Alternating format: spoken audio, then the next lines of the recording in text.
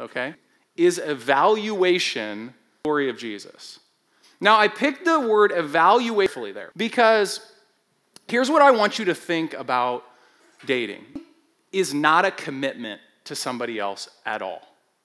The only thing you're committing to is putting them on the spot and evaluating them in a number of different categories. So here's what I want you to learn to do, and we're going to look at Ephesians 5, a marriage passage in the New Testament. The reason we're going to look at Ephesians 5 about marriage is because I think that the end is going to clarify the means for you. So we're basically going to reverse engineer this. If you're aiming at this type of marriage, then this is the process that you need to go through. So the first thing we're going to see is that Christian dating is evaluating friendship. Okay, I'm going to read all of the passage that we're going to look at from Ephesians 5, verses 22 through 33, and then we're going to just break it down. Okay, so it says, "Wives, submit to your own husbands as to the Lord. For the husband is the head of the wife, even as Christ is the head of the church, his body, and is himself its Savior. Now, as the church submits to Christ, so also wives should submit in everything to their husbands. Husbands, love your wives as Christ loved the church and gave himself up for her, that he might sanctify her, having cleansed her by the washing of water with the word, so that he might present the church to himself in splendor, without spot or wrinkle or any such thing, that she might be holy and without blemish. In the same way, husbands should love their wives as their own bodies. He who loves his wife loves himself. For no one ever hated his own flesh, but nourishes and cherishes it, just as Christ does the church, because we are members of his body. Therefore, a man shall leave his father and mother and hold fast to his wife, and the two shall become one flesh. This mystery is profound, and I am saying that it refers to Christ and the church. However, let each one of you love his wife as himself, and let the wife see that she respects her husband." Now, I think this is a perfect passage to kind of unwind the cultural narrative about romance. Because something that you may not have noticed about the text is that the text actually does talk about sex. But it talks about sex at the very end of the passage. When the Apostle Paul, who wrote this, said that a man and a woman become one flesh, the evidence that you've become one flesh with somebody is sexual union. So sex is supposed to happen in Christianity in the context of a marriage between one man and one woman. And I know that gets a total bad rap, sometimes even among Christian circles, but here's the reason for that. What the Apostle Paul is saying here is that the safe context for sexual union is a union between best friends. Here's where I'm getting that from the text. Okay, Jesus said in John 15, verse 13, "Greater love has no one than this, that someone lay down his life for his friends." And then what we have in this passage is a description of what friendship, with that definition, laying down your life for somebody else, looks like in the context of marriage. So from a wife's perspective, he uses the word submit and respect. And I want to get into the word respect there at the end. It says the ideal for Christian marriage is that a woman would respect her husband. And what that means is that she would stand in amazement of her husband. Here's what's going to happen if you mainly base your dating relationship with somebody on superficial things like physical attraction and charisma. What's going to happen if you marry that person is they will immediately become way less attractive than they were when you were dating them. Because marriage is very practical.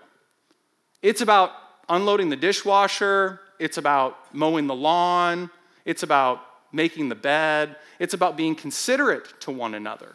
And so here's what the Apostle Paul is saying to you young ladies. He's saying, here's what you're looking for. You want to marry somebody, which means you want to date somebody that you are holistically attracted to, that has the type of character that 40 years from now, you'll be like, wow, So they might not be the most physically attractive person. They might not be the most charming person. But he says, in the long run, they will be the most attractive person. Because what you really want is somebody who's going to lay down their life for you. What you really want is a man like this, who cares more about your own interests than his own interests. What you really want is somebody who's kind and considerate. That's what's actually really attractive. That's what you're looking for. And guys, the calling for you is to be a person in marriage someday who cares as much about someone else's interests as you care about your own. Who nourishes and cherishes your wife in the same way that you nourish and cherish your own self. That you love your wife as Christ loved the church and gave himself up for her. So here's the danger in dating. Here's what tends to happen, is the physical relationship can be electric at first. You start dating somebody, the physical relationship just takes off. You're like magnets. You want to be together all the time, and sexual things start happening. Here's the problem with that. Sexual things lie to you. Because the purpose that God designed sex for was to say, I'm this committed to you. But dating is not a commitment.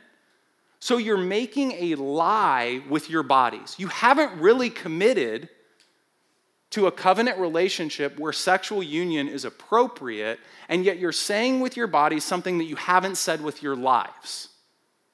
And so what happens in that context is you start to believe, especially you ladies, that he is way more committed to you than he actually is. Here's what guys will do. If you give them your body, they will not commit to you. It's just a sociological fact. The sooner that sex is introduced into a relationship, the less likely it is that a man will commit to you. Why? Because you've already told him that you've committed to him. Why would he wait for you? And so, therefore, the Apostle Paul lays out this framework for relationship where friendship and laying down your life is the foundation, and sex comes only in the context of a covenant, committed relationship. Okay, here's what I think that means for you all right now as you do evaluation of who you would be willing to date and what the evaluation process looks like in dating. Okay, I want you to think of the person right away. Let's say I say to you, you are going to go to a concert, and you want to think of the most fun person to go to a concert with. Who would you invite to go with you? Okay, somebody just came to your mind. All right, now think about the question. You're going to move, and you need somebody to help you move. Who are you going to ask you to help you move? Okay, here's what I'm saying very practically. The second person that you thought of is the better person to date than the first person. What you're looking for is not a good time. You're looking for a good friend. You ask a friend to help you move. You ask somebody who you're going to have fun with to go to a concert with you. Now, I'm not saying that people who are good at helping move and aren't going to be fun at the concert, and it's fine if they're fun at the concert too. But what I'm saying is, this gets super practical. You don't want to marry somebody who is superficial, self-focused, and not committed as a friend. So if they don't pass the friend test, they shouldn't pass the dating test. You want to marry your best friend. And so the evaluation process in dating needs to be, are they a good friend?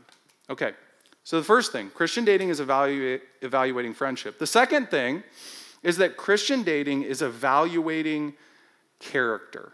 Now, where I'm getting that from in this text is verses 25 and verse 26, getting into verse 27. It says, "Husbands, love your wives as Christ loved the church and gave himself up for her, that he might sanctify her, having cleansed her by the washing of water with the word, so that he might present the church to himself in splendor, without spot or wrinkle or any such thing, that she might be holy and without blemish. In the same way, husbands should love their wives as their own bodies." So here's what Paul is saying is the purpose of marriage. The purpose of marriage is to be like a furnace. Here's what that means. It means you think that you want to get married, but because it's going to be hot in one way, the sexual way. But here's what Paul is saying. Marriage is going to be hot in a different kind of way, a sanctifying way, a cleansing way. So our culture says this. Here's what you're looking for. You're looking for a romantic partner who meets all of your needs and doesn't want to change anything about you. Here's what the Apostle Paul says you should want. You should want somebody who wants to change you because they want you to be more like Jesus. And you should be the type of person as a Christian who wants to change and become more like Jesus. You want to be sanctified. And so what you're looking for, what you're evaluating if you're dating somebody is not, is this person a perfect person, but is this person a repentant person? Is this person somebody who owns their own mistakes, faults, failures, and sins? And then the other thing that you're looking for is, does this person challenge me to change? Does this person speak the truth to me and tell me what's real and what's right? And the reason that you would want that in a relationship is because if your heart has been changed by Jesus, your greatest desire is no longer your own happiness. Your greatest desire is your holiness. You want to be like Christ. You want to be changed. And so what you're evaluating in the relationship is, does this person have an equal desire to run after Jesus, to be changed by him, to be sanctified by him, and to be washed clean? Okay, the other thing that you're evaluating in the relationship is, can I hear the truth from this particular person? Because here's the thing, okay? We're getting into compatibility a little bit here. There's some people who have a high desire to change. They're repentant people. They speak the truth, but not in a way that you can hear it, right? Some of us are more sensitive by nature, and we need somebody who is a little bit more accommodating and soft in the way that they speak truth. Others of us are more temperamentally tough, and we're okay if somebody just gives it to us straight. So it's not this super easy, clear thing, but I think you guys will figure that one out in real time. So in that way, I think it's kind of like picking a major. Okay, again, I said, I'm not trying to make this like super romantic or anything. I just want this to be like, down at the ground level. Okay, but some of you, right, are wired to be engineers. Some of you are like, I could never be an engineer. But what are you saying? If you're signing up for engineering classes, you're saying, I want to be formed as an engineer. If you're in a bunch of teaching classes, you're saying, I want to be formed as a teacher. And in dating, what you're looking for and evaluating about that other person is, do I want to be formed and to be shaped in my relationship with Jesus by this particular person over the course of my life? Not just are they a Christian, but are we compatible in this particular way? Okay? So Christian dating is evaluating friendship, it's evaluating character, and finally, Christian dating is evaluating vision. Okay, the place that I'm getting that from in this text is Apostle Paul says something weird in this passage. Verse 32, he says, this mystery is profound. He's talking about marriage. And I am saying that it refers to Christ and the church. Okay, so he's saying the purpose of Christian marriage is to display for a watching world what the love of Jesus is like for his bride, the church. So it is a visible representation of what Jesus has done for us. So just as Christ has laid down his life for us, and we have responded back with love and admiration for him, so a husband ought to lay down his life for his wife, and she ought to respond in admiration for him. So that the watching world goes, whoa, this is different. Now here's what Paul is saying. Christian marriage is about worship. The primary purpose of it is not personal self-fulfillment, it's to honor King Jesus. But here's where it gets a little bit tricky as you evaluate who you're dating and if that's going to go anywhere. You're evaluating not just, is this person a genuine converted person? Are they a worshiper of King Jesus? Do they love him? Do they serve him? Not just because I come to Salt Company, they come to Salt Company. They come to Salt Company to worship Jesus. It's a great question. You're not just asking that question, you're also asking a second question, which is, do we have the same vision?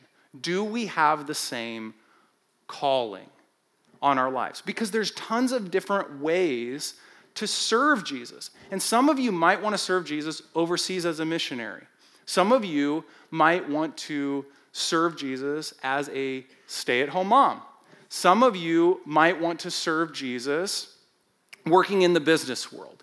And if those two visions don't align, it doesn't matter how good of friends you are, and it doesn't matter how much your character is being changed. If your lives aren't going in the same direction, then you are on a collision course for disaster.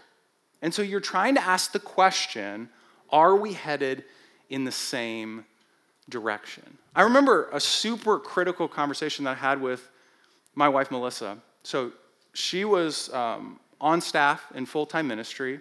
I was a student at the time that we started dating. And right after we started dating, she went for a summer to China as a missionary. And I was working, I was raising money, working on getting into ministry myself. She came back and she said to me, I feel like God might be calling me to be a missionary long-term in China. And I remember being so tempted to just be like, yep, me too, let's do that. Because I love this girl so much. And so I wanted to lie, but I didn't, and held back. And I was honestly just destroyed. Because the friendship was there, the fun was there, the character was there, like everything was like a go, let's roll. And she says that, and I remember I left her parents' house in Ohio. I'm driving back to my parents' house in Indiana. And I'm just like, okay, I guess it's over. Like that's it. She wants to go there. I'm getting called in a different direction. And I remember picking up my old Samsung flip phone and giving her a call and saying, Melissa, here's what I know. God is calling me to plant a church in the United States. And that's been the call that he's had on my life since I was a sophomore in college. And so if he's calling you to go to China, go to China. But I want you to rethink it. And maybe he's calling you to follow me as I follow Christ. And she said for her, that was a game-changing conversation. And guys, I'm telling you, the fruit of a relationship like the one I just described is amazing. I'm not telling you this is going to be perfect, that everything's always going to go well. I'm telling you, I remember our pastor in pre-marriage counseling. Super nice guy, like way nicer than me. His wife was super sweet. And I remember him saying to us, he's like, I remember waking up 5 years into marriage, and I was like, I think I made the biggest mistake of my life. Like, guys, this is not like roses and candles and all that. Like, it gets real, it gets hard. I don't know if you've heard like part of Melissa and I's story. We went from 0 to 4 kids at once. The way you do that is with 9 months to go in an adoption process. Your wife gets pregnant with twins. So like, we have been through some crap. We've lost a child. I mean, we have had some terrible days, probably terrible years of marriage. We've been married for 15 years. But what I'm telling you is that this is God's plan for marriage. Okay, I'm way up in the air. I'm giving you a vision. Now I'm going to give you 7 things, 7 really practical things for you in your seat right now to work toward that vision. Okay, because that's super impractical, what I just did. But hopefully it's helpful. All right, first thing is you need to be intentional, not casual, as you date. Guys, just ask her out. Okay, I know you got all this fancy stuff now. You got Snapchat, you got Facebook, you got Instagram, you got text messaging, you got all that crap. Don't use it. Just look her right in the eyes and say, will you go out with me? Listen to these ladies, okay? Okay, now listen, girls, I know you're all clapping. You gotta give him something though. Okay, like us dudes, we try to act like we're tough. We try to act like we're courageous and whatever. Like I can stand in front of a group of people like this and talk, but when it came to asking this girl out, I was terrified. I asked her out, she said yes. I didn't have a plan after that. I almost fell off her front steps. All right? But it's okay to give him some kind of indication and to understand the particular situation. Let me give you one story, okay? I had a friend named Adam in college. And he had no idea that this girl who was 2 years older than us, in a ministry about this size, really liked him. So here's what she did. She gave him a ride home from the ministry one night, and she dropped him off at his dorm. She lived in a house, and she goes, Adam, if you asked me out, I would say yes.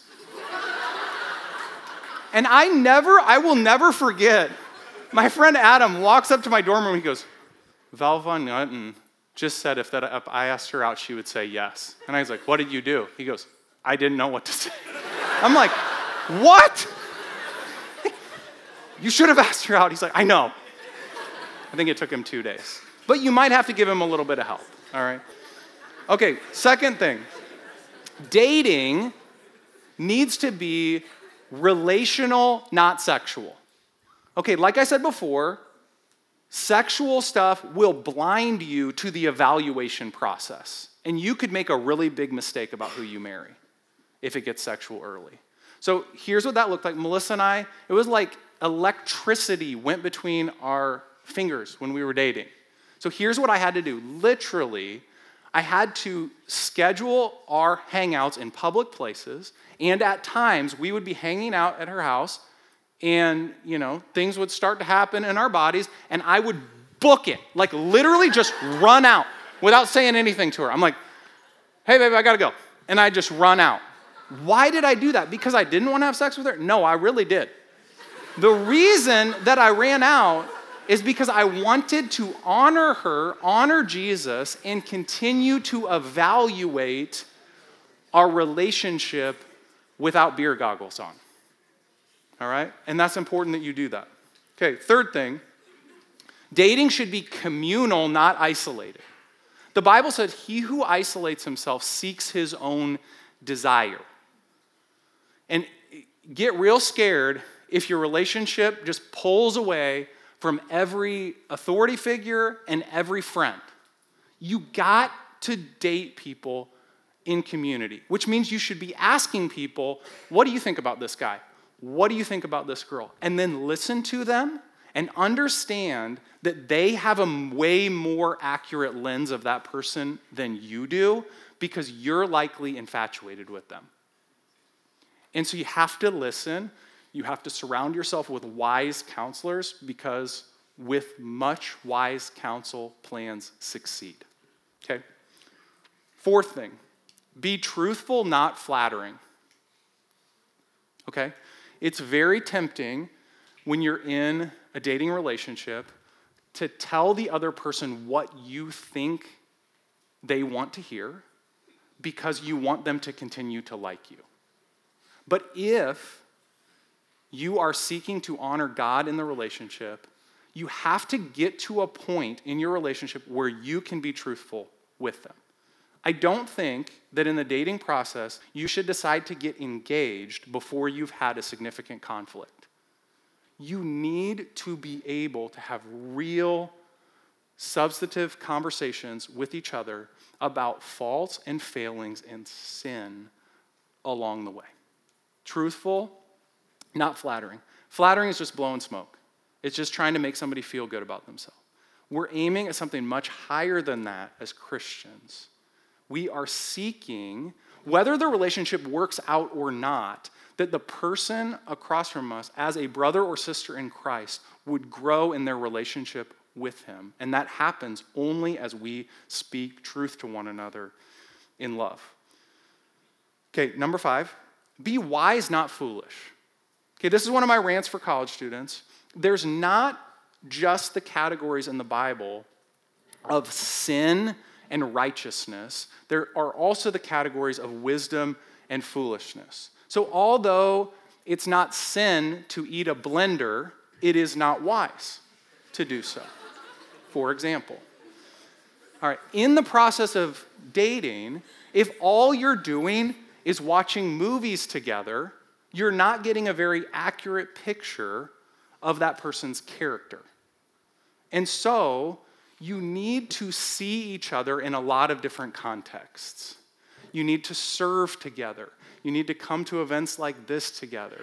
You need to meet each other's friends. You need to meet each other's families. But that's not going to happen by accident because we're all going to drift toward comfort. And when you start dating somebody, it's so exciting that all you want to do is be with that person. But if all you're doing is chilling with that person and they really like you and you really like them, you're not really learning anything about them.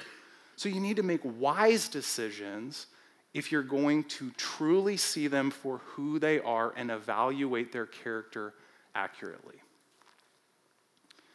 Okay, number 6, be prayerful, not impulsive. Okay, so here's what that means. It means you need to bring God into the relationship. That doesn't necessarily mean that you bring God into the relationship together. Because there's also I'm not saying you can't pray together if you're dating. I don't want to be legalistic or anything like that. But there's an intimacy that happens when you pray together. So what I'm saying is you need to be prayerful about dating. You need to bring God into it and not just be asking the question, how do I feel about this person? But God, is our relationship honoring to you? And is this the person you have me with? Okay, so prayerful, not impulsive, not driven by your feelings, but driven by God and his word. And then number 7, be normal, not hyper-spiritual. Okay, girls, if a guy ever says to you, God told me to ask you out, say back to them, God told me you're a creep. Okay? Just guys, don't do that. Girls, don't do that. If you don't want to go out on a date with a guy, don't say, I prayed about it. Just say, I don't like you. Let's just be straight up with each other, be honest with each other, and not blame God that we don't like each other. That's okay. It's better to hurt somebody's feelings in the room than it is to dishonor God by blaspheming his name, basically throwing it in there. I've never heard somebody, God mentioned so many times in a college ministry when it comes to this stuff, right? It's God's fault that I don't like you. Really? Huh, interesting. All right. Hey guys, here's my heart in all this, in sharing all this with you guys. I am taking my daughter, Aria, on her 5th grade trip at the end of this year. Okay, twin 10-year-olds. I have a 14-year-old, I have a 12-year-old, and I have a 7, almost 8-year-old. So my kids are closer in age to you than I am, which is really humbling for me. But, so when I look out at this room, I want what I want for my daughter Aria for all of you. And what I'm going to tell my daughter Aria, what I told her today, even as I was talking to her about this message and told her that I was going to say this, I said, Aria, do not settle for somebody who loves you less than I love you. And the whole purpose of our trip is to tell my daughter that she is worth waiting for, that she is worth a real man of God who's going to love her, who's going to protect her, who's going to pursue her, and who's not going to consume from her, but is going to give himself for her. Guys, the world is watching us. And what I want for you is for you to marry a real Christian, to date real Christians, so that you experience through another person the love of Jesus, and you give the love of Jesus to someone else. So let's pray. Then my beautiful wife's going to come up, and we're going to do a little panel. Jesus, thank you for this crowd. I just pray for those in the room. I know that I just cast this big vision and gave godly principles, but Jesus, we're here because we believe in your grace and your forgiveness. And so I know there's a lot of people, myself included, who have not done this well, who have made a lot of mistakes, who feel a lot of regret. And I ask that you would rescue them from that, give them a vision, and fill them with your spirit and your power, but also just give courage and that dating would be fun in Salt Company too. In Jesus' name, amen.